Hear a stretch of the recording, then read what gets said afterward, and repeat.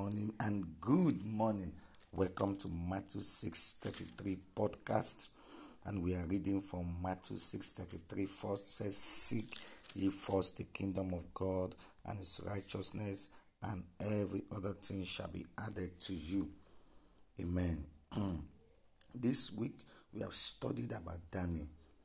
Yesterday we talked about a man that is addicted to God, that even when in the face of a law, he decided to obey God. He decided that he cannot do without his schedule of praying 3 times a day.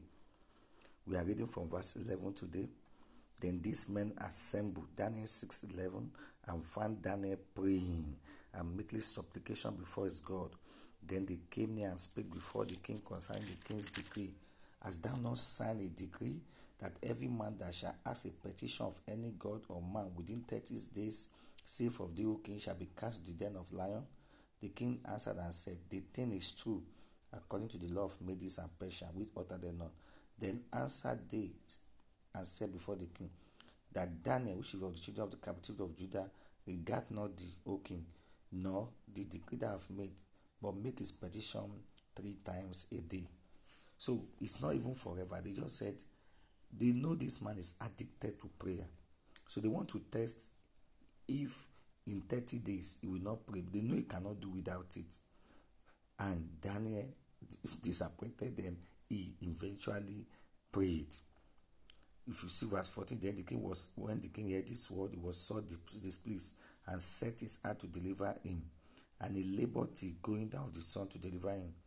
Then these men assembled unto king and said, know, O king, that the law of Medes and Persia, there is no decree nor statute which the king established may be changed. So the king tried to make sure Daniel was released, but they did everything, and it resulted in throwing Daniel into the lion's den. Then the king commanded, and they brought Daniel and cast him into the den of lion. Now the king spake and said to Daniel, Thy God, which thou serve continually, he will deliver thee.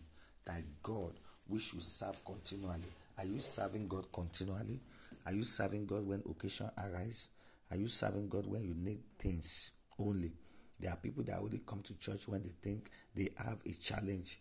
Are you serving God because of the job only? Are you serving God because of what we eat? Daniel was serving God continually.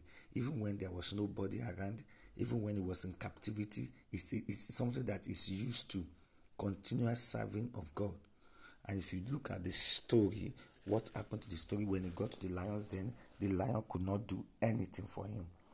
The lion could not, because God sent his angels to keep the mouth of the lion.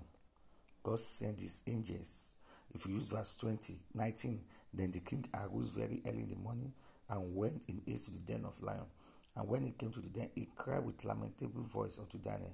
And the king spake and said to Daniel, O Daniel, servant of the living God, is thy God, whom thou serve continually, able to deliver thee from the lion?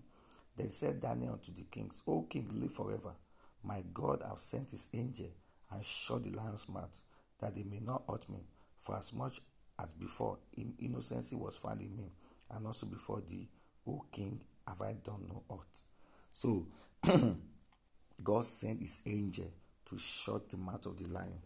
And what happened to the enemy? Verse 24, and the king commanded, and they brought those men which have accused Daniel, and cast them to the den of lion, them, their children, their wives, and the lion had the mastery of them, break all their bones in pieces, or ever they came at the bottom of the den.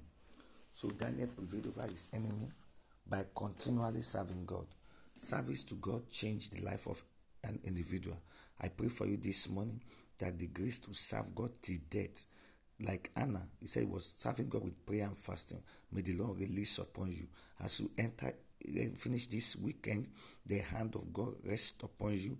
The strength, energy to serve God is released afresh on you in the name of Jesus. Have a wonderful weekend and God bless you. Before I leave, I want you to listen to a song by our sister Victoria Renzi. God bless you as you do so in the name of Jesus.